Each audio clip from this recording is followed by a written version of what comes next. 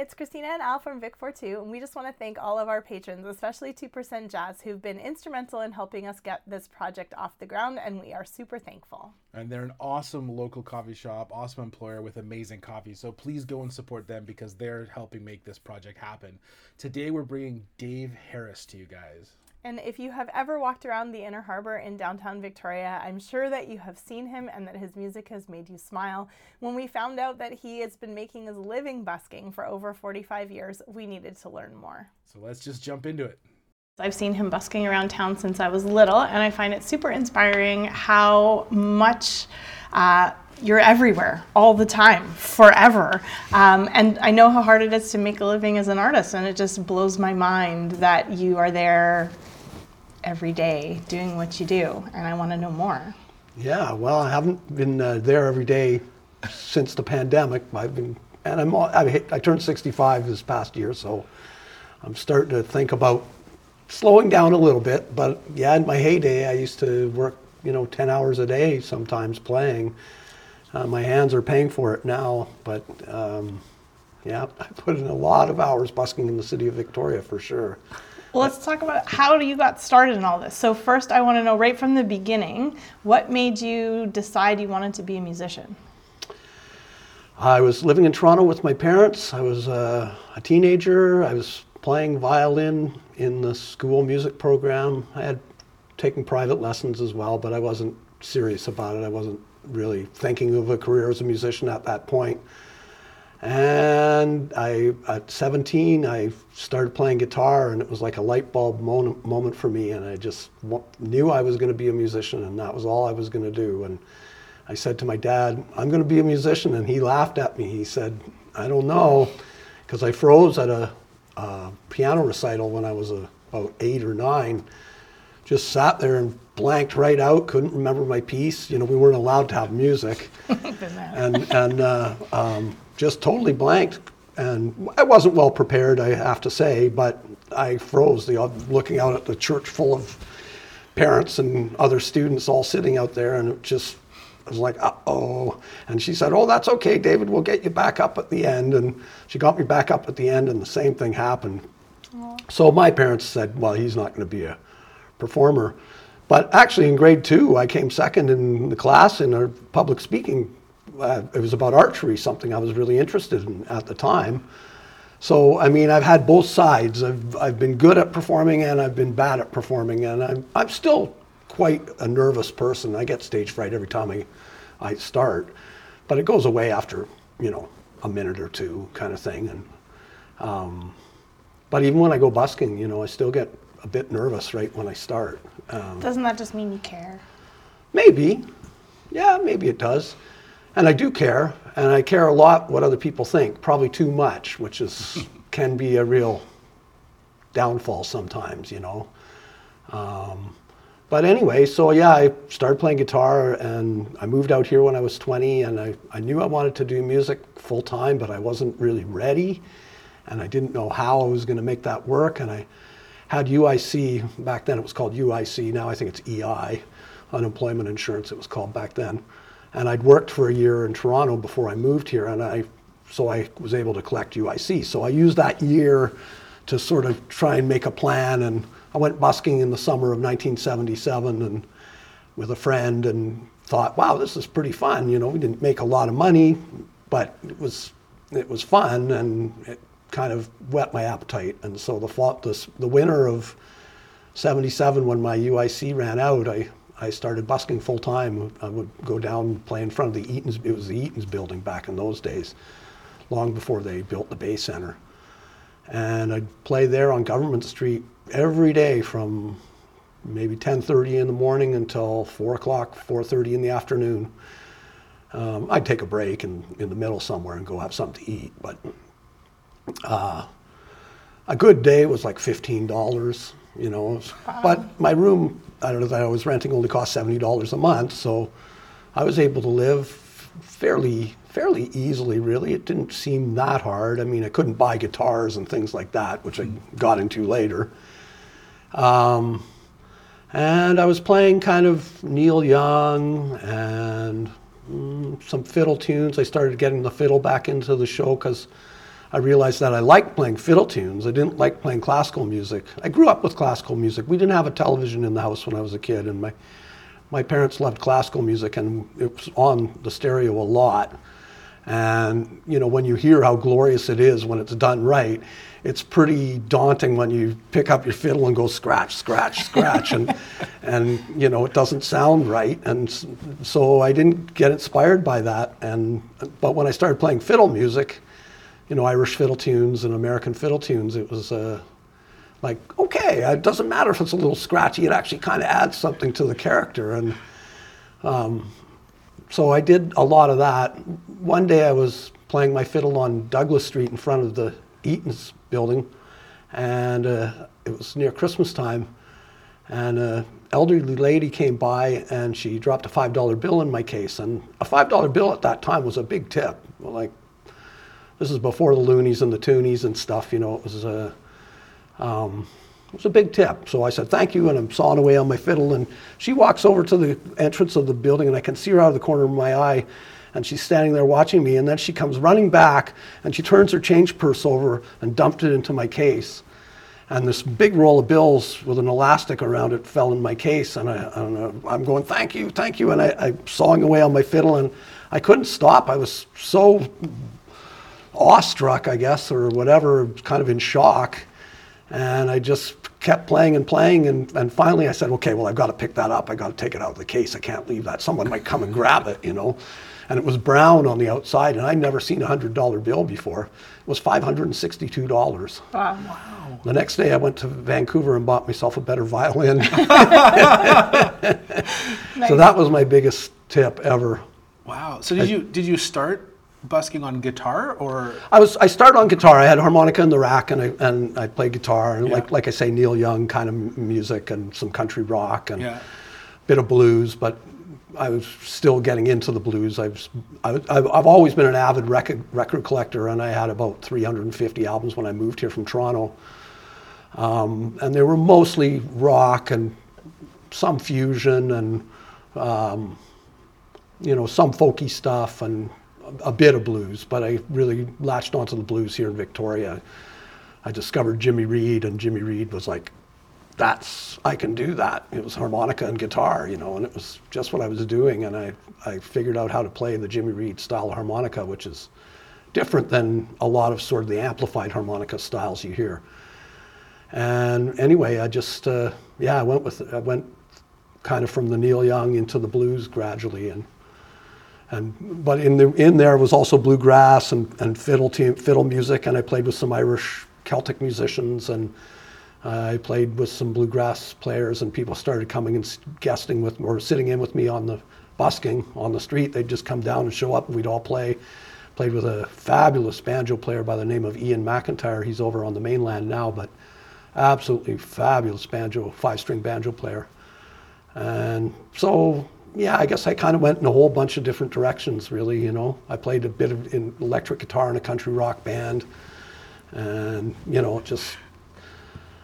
That's awesome. By the 80s, I started a band called Blue Sky, which didn't last that long. It seemed like a long time. I went through a lot of membership, lasted about 7 or 8 years here in Victoria. We played a lot of dances. We played at the Fernwood Community Centre a lot, and some gigs around the island, and a couple of festivals and things like that. But we never really made it very far.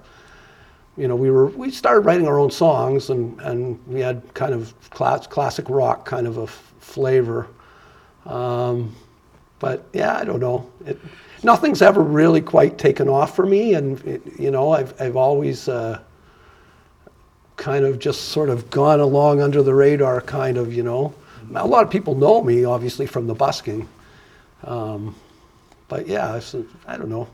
So when did the one-man band thing show up? Because you went like guitar, harmonica, into fiddling, and when did you start to move? Like, explain the journey musically from then till now. Like, how did it evolve for you? 'Cause we were talking earlier about like pedals and things, about our gear evolving.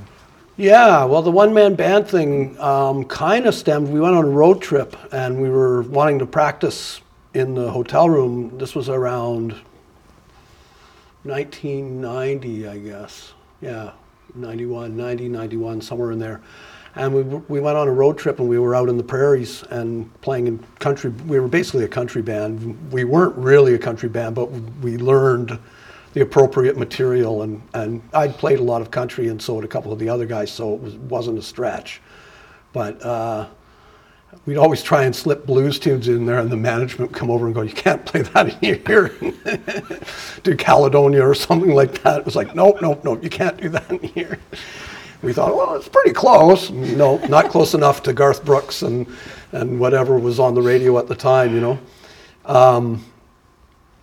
But in the hotel room, we wanted to practice. We were trying to, the drummer in particular had, you know, not played a lot of country, and he wasn't too sure of some of the beats and stuff, so we were trying to rehearse him. And we didn't want to set up a whole drum kit in the hotel room. So we had a suitcase, and we got the idea, well, put the suitcase up against the couch and just put the bass pedal on that, and then use the hi-hat and the snare, and, you know, you've got a basic little practice kit, right? And I thought, hey, what a great idea, the suitcase, you know? And so when I came back to town, I thought, you know, I probably could, I was busking by myself a lot of the time anyway. I thought, well, I could probably add drums to my setup. So I sat down finally. I'd been a stand-up busker all the years until then. So I sat down, and I got a suitcase, and I got a hi-hat. The hi-hat I got from Charles Gates, a fabulous drummer here in town. And it was a fold-up hi-hat, so the stand would fold up, so I could put it in the suitcase. So everything was self-contained in one suitcase. My seat, I could, you know, fold up the seat, and it all went in the suitcase. It was heavy, but it all fit. And so I had a hi-hat and a wood block and a suitcase, and I'm doing, you know, the suitcase with one foot and the hi-hat with the other, and sometimes I'd pick up the fiddle. I started bringing the fiddle, and I'd play fiddle and harmonica and drums, and maybe while I'd sing, I'd bang on the wood block, you know, and things like that. And that was about 95, maybe I started doing that. Actually, before that, I played in a duo with another friend of mine, Mike Nitchie. We had been on the road playing with Ken McCoy, and he played the hi-hat, and I had a snare drum and a bass drum and actual drums, but we were using amps in those days. In '94, they outlawed amps on the streets of Victoria. But up till that time, we were using little battery amps. And so I guess in the early '90s, I started doing the one-man band, but it was a two-person act. And then the one man by myself, Mike moved to Vancouver to work with Ken McCoy. Ken moved to Vancouver. And I started doing the by myself, the one-man band, and then got the fiddle back in there. That's one of my big innovations, I feel, as a musician, is playing fiddle and harmonica together. I've never seen anybody else do it. I know I'm not the only person in the world that does it, but it's not common at all. And you kind of have to like oh yeah, you can't put the fiddle under your chin. You got to hold it. You know, I had a friend that did that, and I thought, okay, well, I could try that, and so I started trying to do it, and it was harder than it sounds, actually. But I've played so much harmonica that it's kind of muscle memory. Like I can, you know, I know my way around the harmonica pretty well, and I've played, you know, straight harp and cross harp, so I know the instrument quite well, and so combining it with the fiddle, it was more hard trying to figure out where the fiddle notes that went with the harmonica rather than the other way around. And I do the same thing with guitar too. I play guitar and harmonica together a lot. So those are kind of things I feel are a little different than most players that I've seen. So did it evolve to be a one-man band just by wanting to add different elements to the busking that you were doing, or did you have a fascination with one-man bands before it got there? A little bit of both. I mean, I was familiar with, there was a local guy named One-Man Band Dan from Galliano Island that would come here. When I first started busking, he'd been already around for a few years, and he'd come and he'd set up by the Captain Cook statue. No more Captain Cook statue. Anyway, that's another story. He'd set up there, and he had a big enclosure, and he'd sit in this enclosure, and I guess it was kind of, he'd just wheel it off of the back of his van, and it kind of was self-contained. and he'd sit in there. It was mostly kind of a kids show. He played accordion and drums with his feet, and he had all kinds of horns and things that he could squeeze and make noises, and the kids loved him. It was kind of a kids show, but it was neat to see, and it kind of triggered my imagination a bit. And then I was familiar with Jesse Fuller. Jesse Fuller was a one-man band that wrote the San Francisco Bay Blues. That was his big song. It was quite big in the 60s. A lot of bands covered it. Peter, Paul, and Mary, and I don't know, a whole bunch of people covered it. Anyway, I was familiar with him, and he had a foot-operated bass that he had made himself. You can't buy one. It was just like a big, kind of almost looked like a stand-up bass, but it had a bunch of strings on it, not more than 4, and he had foot pedals that he'd operate it with. It was crazy. And acoustic. It was an acoustic instrument, and then piano hammers would hit the strings. So I guess around 2000, I got a friend. I'm not very good at being a builder, but I found a friend that was really interested in the idea, and he built me one, and I used that for maybe 10, 12 years, something like that. It was funky, and it kind of broke down a lot, and it was a little bit frustrating, and it wasn't real loud. It was loud enough that you could hear it, but it wasn't as loud as I would have liked. I was playing a steel body guitar, which is quite a loud instrument, singing myself hoarse, trying to stay over it. But the bass was fun. I really enjoyed it, and it was really challenging trying to play bass notes, especially if you're trying to play fiddle and change notes with your feet. You know, you're moving your feet back and forth trying to get these different notes. And I gave up on it after a while. I felt like people weren't really noticing it. It wasn't even grabbing the attention that I was hoping it would. I got pretty big crowds for a while on the Causeway in the late 90s and early 2000s. Bravo Television had a documentary about me. That was probably the peak of my career in some ways. Hate to say that, but it probably was. Anyway, at the height of my one-man band show, I had the Fott-Della. That's what Jesse Fuller called it, a Fott-Della, foot-operated bass. I think the Fott was foot, and the Della was from Killer Diller, which was like something cool. Anyway, so I had that, and I had my foot drums, because some songs I didn't use the bass. And then I had 2 fiddles in different tunings, a viola, a mandolin, a banjo, at least 2 guitars, sometimes 3. I mean, it filled the back of our station wagon. It was like a station wagon load. Like there was room for the 2 of us in the front. My ex-wife would drive me to work all the time. I don't drive. I ride a bicycle. Couldn't haul all that on a bicycle. Hence, that's why I've scaled it back to now I'm riding a bicycle and hauling a cart, you know, and it's enough to carry a couple of instruments and a suitcase and hi-hat, but not much more. You said you started in 77? Yeah. Yeah, I was like 5. And I Right. remember you from when I was really young. Okay. Just seeing you downtown and stuff like that. But yeah. And you don't really think about it much. Like, you know, it's interesting. I think what's interesting to me is like you've stuck with it. Like you chose a lane and you've been driving it hard. Yeah, well, some of it was out of necessity because I didn't want to go out and get another job, and really I have no real other skills. I mean, I didn't go to university, I didn't get a degree of any sort, and you know, didn't really take any training courses and learn how to do other things. And I mean, I have learned how to do other things, obviously, but they've mostly been music related. Like I did my own recording studio for a while and I record people. But I mean, you know, I have to have lots of revenue streams to make a living as a musician. And so my main one was busking, you know, and so it was a kind of a necessity. I loved it, and I still do, but, you know, it was also necessary, you know. Which is interesting because a lot of musicians that I've talked to over the years, they have jobs and they're doing music until music gets to a certain point, and then that's like the plan, right? Right. And so you just replaced working at Starbucks with busking. Yeah. Basically. Yeah. And so you were a musician who loved music and wanted to be a musician and wanted to do music, and you used busking as a way to keep you in that without having to go get another job. Exactly, and that's still the case today. You know, and you know, I mean, they're just.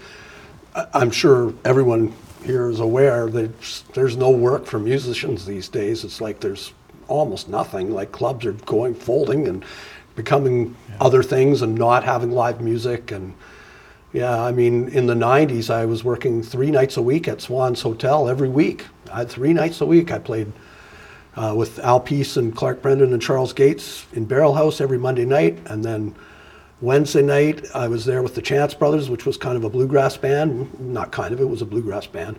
And then Sunday night, I played there with Little Marty playing straight up, you know, Chicago blues. And there was 7 nights a week music. Now there's 0 nights a week at Swans, you know, and Steamers folded up. You know, Herman's is still going, but they're struggling. Logan's closed. I mean, the music scene here has just gone down the tubes. Yeah. I don't think it's just here either. I think it's probably a lot of places. People are so connected to their phones and, you know, technology, and there's so much available online, and there's so many ways of enjoying entertainment at home. You don't have to go out, and driving laws have also made it worse. I mean, I'm not advocating for drunk driving, but you know, it has kept people indoors, and of course it's expensive to go out too. Yeah.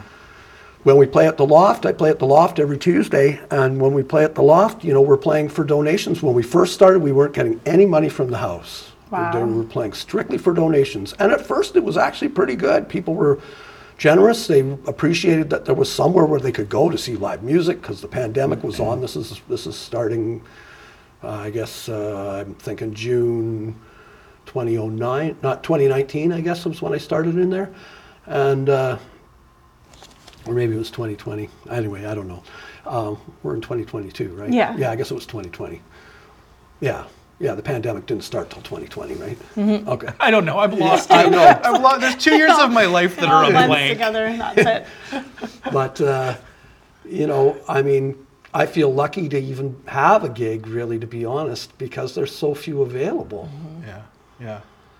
So busking has become almost more important for me now with even less of work available, you know. And through the 2000s and 2010s, I was putting in up to 10 hours a day busking on the causeway. Wow. Not every day, but through the summer months. And, you know, 6 was normal, 8 was regular, and 10 was exceptional, but it did happen, you know. Of course, it also hinged on other people not being there, because there was about 30 of us in the group that played on the harbor. Right. And a lot of times people didn't show up. Mm-hmm. I'm one of the only people that's actually dedicated to busking. Yeah. And the late Plaster Man, he was dedicated. He would be there a lot too. Mm-hmm. But most of the people would just come some of the time. So we'd all have a scheduled meeting every week, and we'd book our spots. And I was the senior person because I've been busking the longest, so we had a seniority order, so I'd get to pick first. And some people resented that. They thought it should just be a rotation. Well, we just couldn't figure out a way to do it, so we went with the seniority, and basically it worked. And, you know, but a lot of the people would pick spots and then they wouldn't show up. Sometimes they'd tell me, hey, I'm not going to show up, you can grab my spot today, or something like that, you know.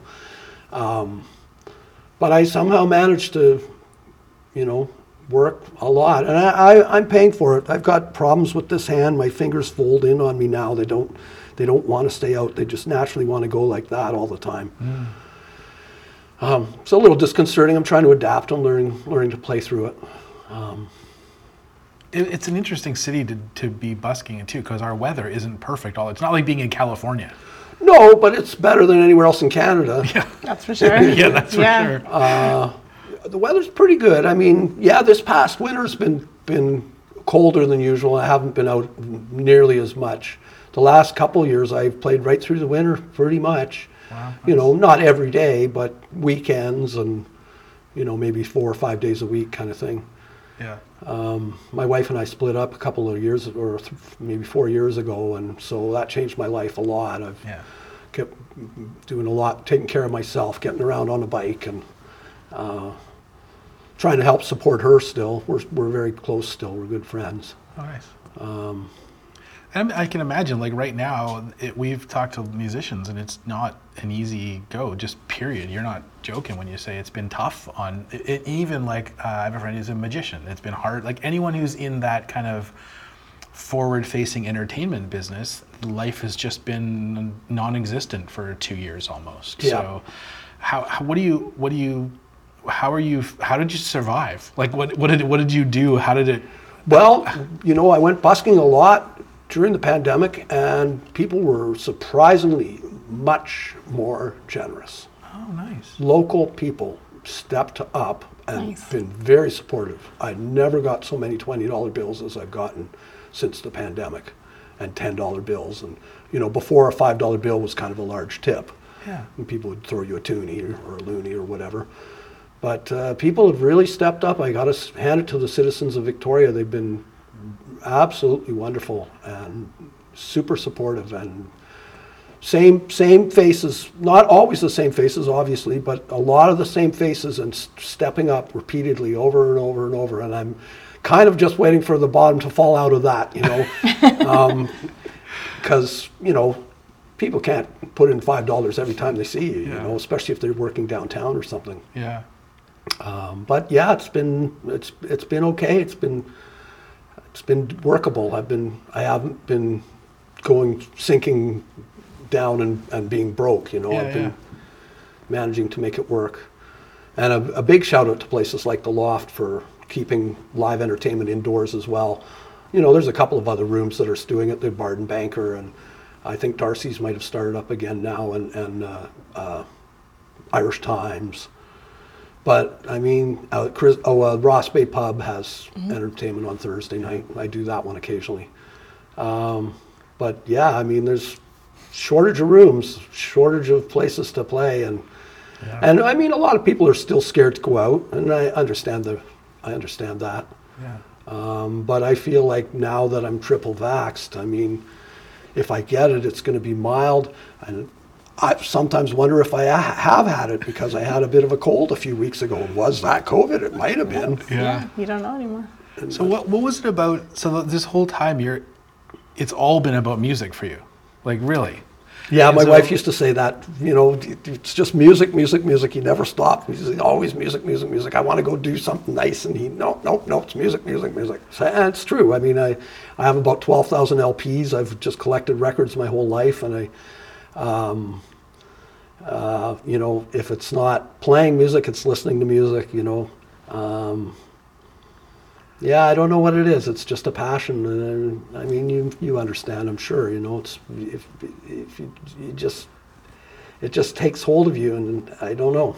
So how do you explain that to somebody who it doesn't? Like, how do you explain the grasp Well, that maybe music they has? have a passion for something else. I mean, we all have passions. Some people are more passionate than others, I guess, and I'm a pretty passionate person, and I wear my heart on my sleeve, and it gets me in trouble sometimes, but it's, I don't know if I can really explain what it is, but I mean, I just had this eureka light bulb moment when I was a teenager, and I knew that was what I was going to do, and I just set out to do it. And my dad was proud of me after he saw that I was really serious about it. I told you he laughed at first, but my parents were proud of me, so that was nice, and they didn't think, oh, you're a lowly busker, because a lot of people do. That's one of the things about busking that's difficult. Lots of people are supportive, lots of people like it, but there's quite a large segment of the population that thinks, oh, you're just a beggar. You're basically just asking for a handout. Yeah. They don't recognize that you're giving something back in exchange, that it's an exchange of energy, right? Their energy is in the form of cash or appreciation, and my energy is in the form of the music, Earlier, you said I had 350 LPs. Yeah, when I moved here. When you moved to Victoria. And just a second ago, you said you have 12,000 LPs. It kind of became a bit of a mania. So you're clearly passionate about stuff. Music has just grabbed hold of you. You're passionate about it. It sounds like you're passionate about music, but you also are passionate about busking. Like, a lot. You spent a long time doing it. Yeah, 45 years this year. Right? That's like awesome. But you also seem to have this passion about collecting LPs, because that's a substantial record collection. I know. When we'd go out on tour, I went out on a few tours, mostly in country bands. We did a couple in the blues band, but never had enough work to really make it work. But anyway, go out and be out on the prairies, so, Saskatoon and Regina and Calgary, Edmonton, Medicine Hat, and all the different places. And there'd always be a record store. And I would go in the record store and I would go through the whole record store and I would find every single record that especially blues, that I didn't have. And I'd just take them up to the front and he'd say, okay, we'll give you a deal, but you got to stack that high. We'll give you a deal. How about, $400 or something like that? I'd say, yep, and there goes that week's pay, And I came back with no money and that much record, sorry, whoops, don't do that. That's what we weren't supposed to be doing. But, like 2 feet of vinyl, right? And my wife was fine with it. She understood, and we weren't broke. And I'd go right back to work, and I'd be busking again as soon as I got home, kind of thing. And just over the years, and I did a lot of mail order. I used to order from catalogs. I do order from a couple of places in England, and even in Australia, and all over the U.S. And I've got about between 4,000 and 5,000 blues LPs. That was my real focus, was the blues. But then, I'd buy collections from people too, and they'd mostly be rock or a lot of country or that kind of thing. So I've got a very large rock collection as well, probably 3,000 or 4,000 as well or something. And, probably 1,000 country albums and, I don't know. Anyway, it just all adds up, and a lot of other stuff too, Celtic records and jazz and. Do you have a favorite? A favorite one record? Favorite one record, or favorite one find? Ooh, boy, that's a hard one. I know. My wife was working as a house cleaner, and one of her clients gave her a box of records, and she brought it home. And it was mostly, kind of 50s, schmaltzy pop kind of stuff. But in there was one record. It was a Lonnie Johnson and Jim McHarg's Jug Stompers. It's a very rare record. I love Lonnie Johnson. Lonnie Johnson was like one of the most important guitar players of all time. He was one of the first to introduce the single string, playing single notes. Django Reinhardt was influenced by Lonnie Johnson, so if that says anything. Anyway, and this record was in there, and there was only 500 copies of it printed, and it's kind of a Dixieland record with some bluesy Dixieland, and Canadian band, actually. It was recorded in Toronto just before Lonnie died, and that was like a find. That was a real find for me. That was like, wow, this box of, sorry to say, dross, and there's this one gem in there, There might have been a couple of other good jazz LPs, but it was mostly, schmaltzy, easy listening pop, There was a lot of that in the 50s and early 60s, and these folks were from that era, they're a bit older than me. I don't know. I found a few gems along the way for sure. I got the Best of Muddy Waters from a fellow collector in James Bay. Nice.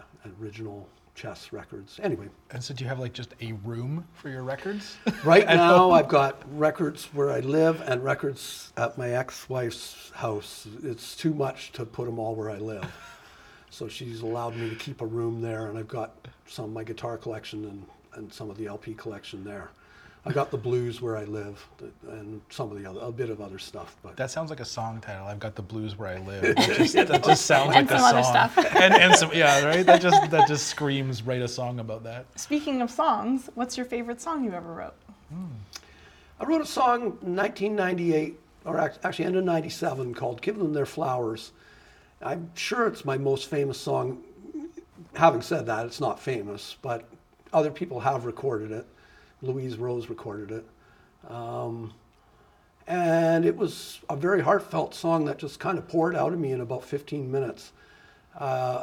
I was working on a CBC radio play.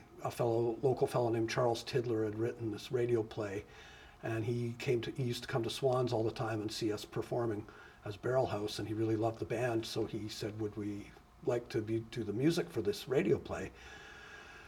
And we said sure, and the producer was in Vancouver, so I had to do the recording myself. So he was giving me specifications about what they needed, and they need little stings, they call them, just a little 5 seconds of this or 5 seconds of that. And so I did all this recording, and I talked back and forth with the producer on the phone quite a bit, and really liked him. He was a really likable guy, Don Kowalchuk.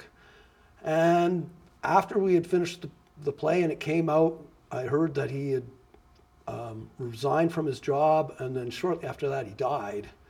And I felt really bad. It really hit me, that I'd never really expressed to him how much I enjoyed working with him and stuff. And so I wrote this song, Give Them Their Flowers, while they're still here. It's kind of a, I don't know, we put flowers on someone's grave when they die, and give them their flowers while they're still alive. It's not an original idea. Other people have written songs along the same line. But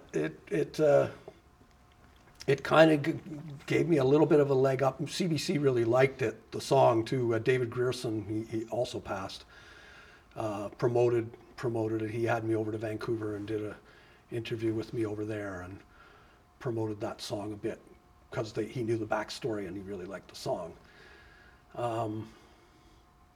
So that's probably my favorite song in some ways just because of that. It's not necessarily my best song, but it's probably my favorite.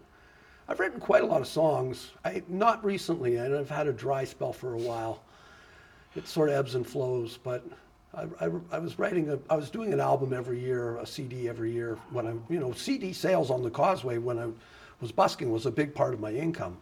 So having a new CD was kind of something that was kind of important. And so in the off season when I wasn't busking so much, because in those days I would mostly just busk like April to end of October kind of thing, and then I'd just knock off for the winter. Yeah. So I would try and write a new album, and I would write a bunch of songs, pick maybe a few covers that resonated, and make a CD, and sell it on the Causeway. And so yeah, I've written maybe 150 songs or something like that over the years. Nice.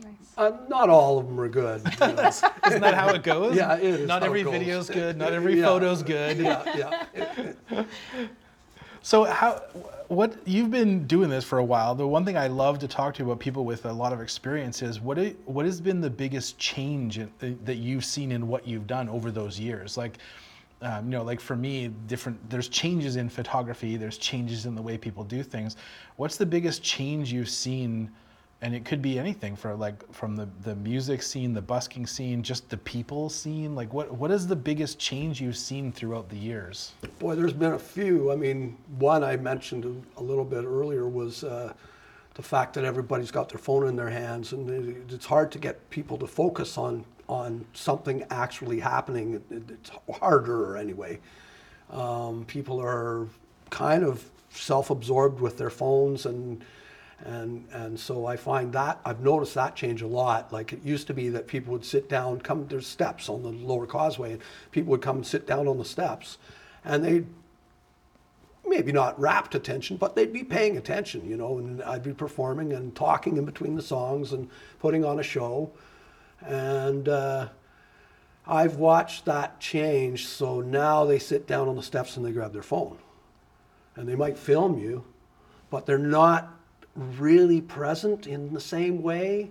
Interesting. And they'll still tip when they leave and stuff. It's not, but it's there's a more demeaning element to it than there used to be. And I stopped talking because of it. It was like I stopped talking between songs. It was like, well, what's the point? Nobody's paying any attention, Where I used to just go, okay, if I talk, people are going to stop because they want to know what you're talking about. And somewhere in there, things changed for me so that I lost that drive to try and grab people's attention. I guess maybe I just felt like I couldn't. I don't know. If it was like this when you started, would you have kept going? Hard to say. I mean, you know, you have to keep in mind that it was a necessity too. Like I had to make a living somehow. I didn't want to collect welfare. I mean, that was my other option. I did try working a couple of little jobs here for, you know, a few days kind of thing. I hauled drywall and it was thought, oh my God, I'm not going to be able to play if I do this, you know, it's too, you know, ruin my hands. But yeah, it was out of necessity. So maybe I would. I don't recommend people going into a career in music anymore. I hate to say that. That seems so negative, but I just don't recommend it. Have a backup plan, you know. If you're a young person that's driven to do music, have a backup plan. I didn't have a backup plan, and I'm lucky I came along when I came. If I came along now, it'd be a lot harder, I would say. So what would be your piece of advice on busking? Like, because I know I know some younger musicians who are trying it, right? So what would you tell that person who's trying to go the same path as you? Like, I want to be a musician, I need to earn money, so I'll busk and I'll be on the street. And I've seen some. I actually wrote a piece about that, of the do's and don'ts of busking and street etiquette and stuff like that. And I could send it to you guys if you want. I'd love to. But I mean, location. So find a spot that's good. There's got to be high traffic, hopefully some seating, not too loud. Background, like the background not too loud, like so maybe not at Douglas and Yates or something like that, you know. I mean, unless you're a saxophone player, Sean Winter, the late Sean Winter used to play there all the time. So it can work, but you've got to be loud. And if you're singing, it's probably not the right spot. So location is one.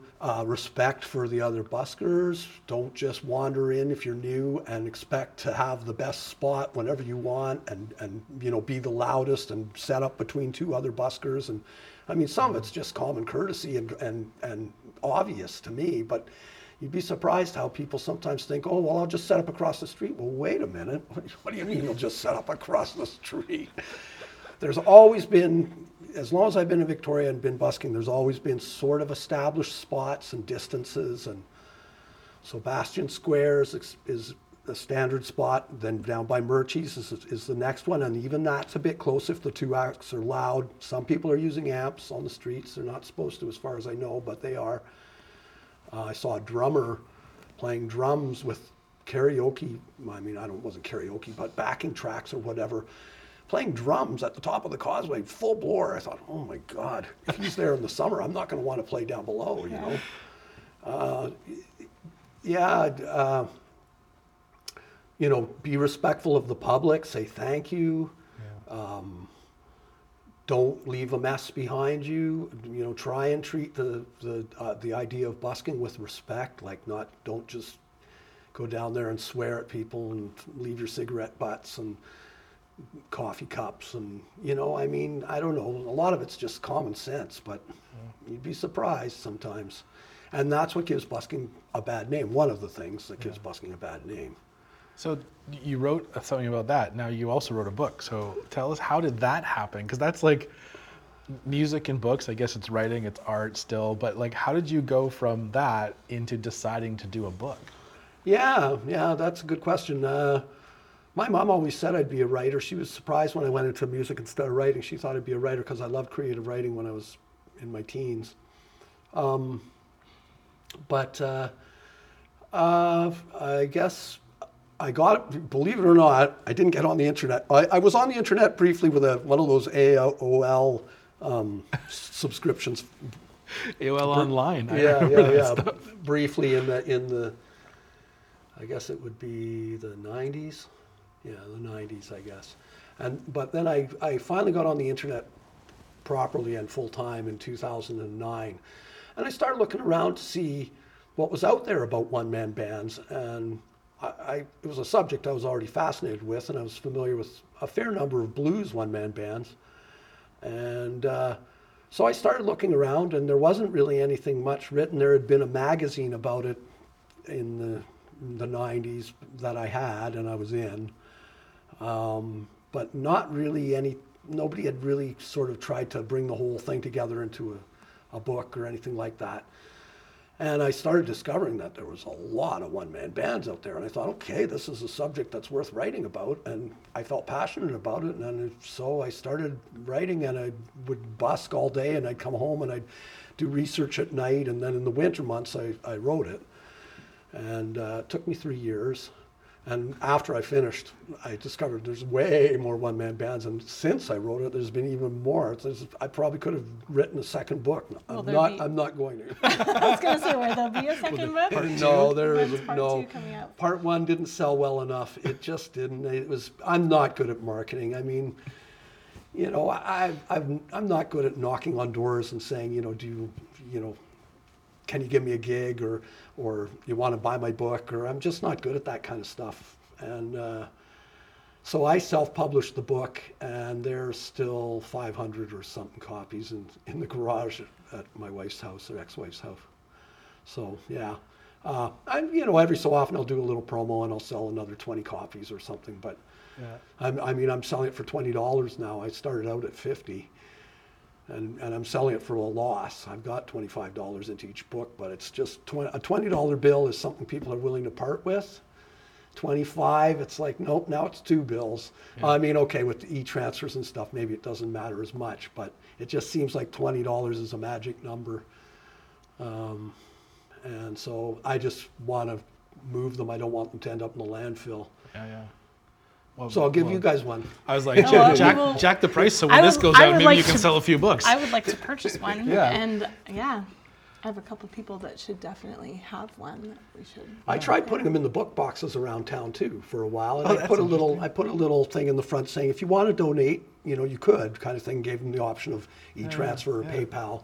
And that worked a little bit, I mean, a lot of them went away for free, but that's okay. It's better that they go into somebody's house than into the landfill, Yeah, for sure.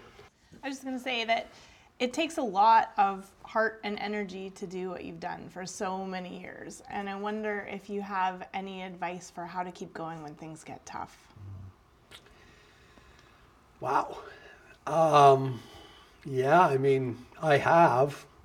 Things have gotten tough at times, and I have kept going. How to tell somebody else to do that? You just got to dig deep in yourself, and I guess if you just got to have enough belief that what you're doing is the right thing for you, and you just got to kind of dig deep into yourself. And I mean, that's a tough question to answer, isn't it? Yeah. Yeah, that's true. And one thing I always love to ask everyone, and I've been doing this since Vic42 began, I've asked everyone the same question, like basically, imagine for a second the entire world is listening to you. Outside of your music, outside of everything, just you as a human being. If everyone in the world was listening to you and would actually hear what you were about to say, what is the one message you would want to give to the world? Gulp. No pressure. Follow your passion. I don't know. Do what makes you happy. Happiness is worth more than money. Doesn't have to be about money always, Of course we all need money to live, but happiness is more important. Come to the Loft. Yeah, for Come sure. to the Loft. We're on Tuesday night, 6 to 9, every week. Yeah.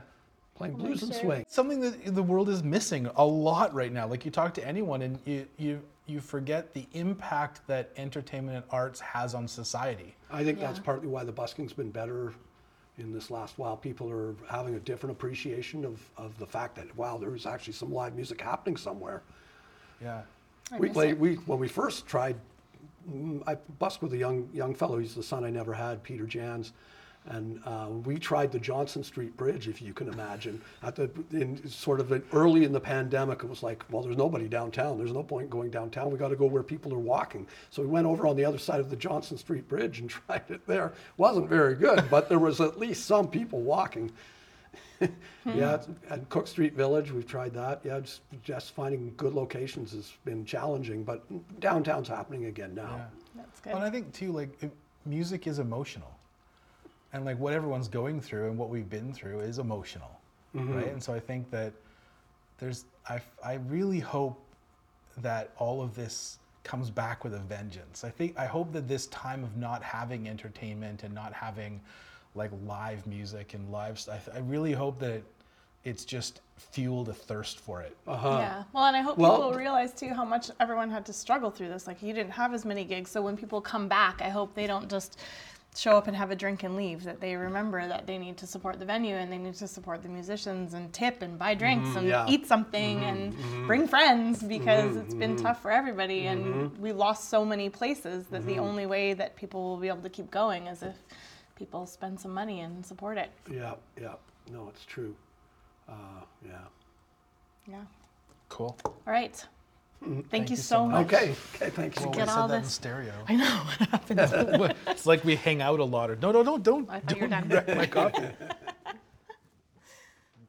Awesome. So now we'll have to.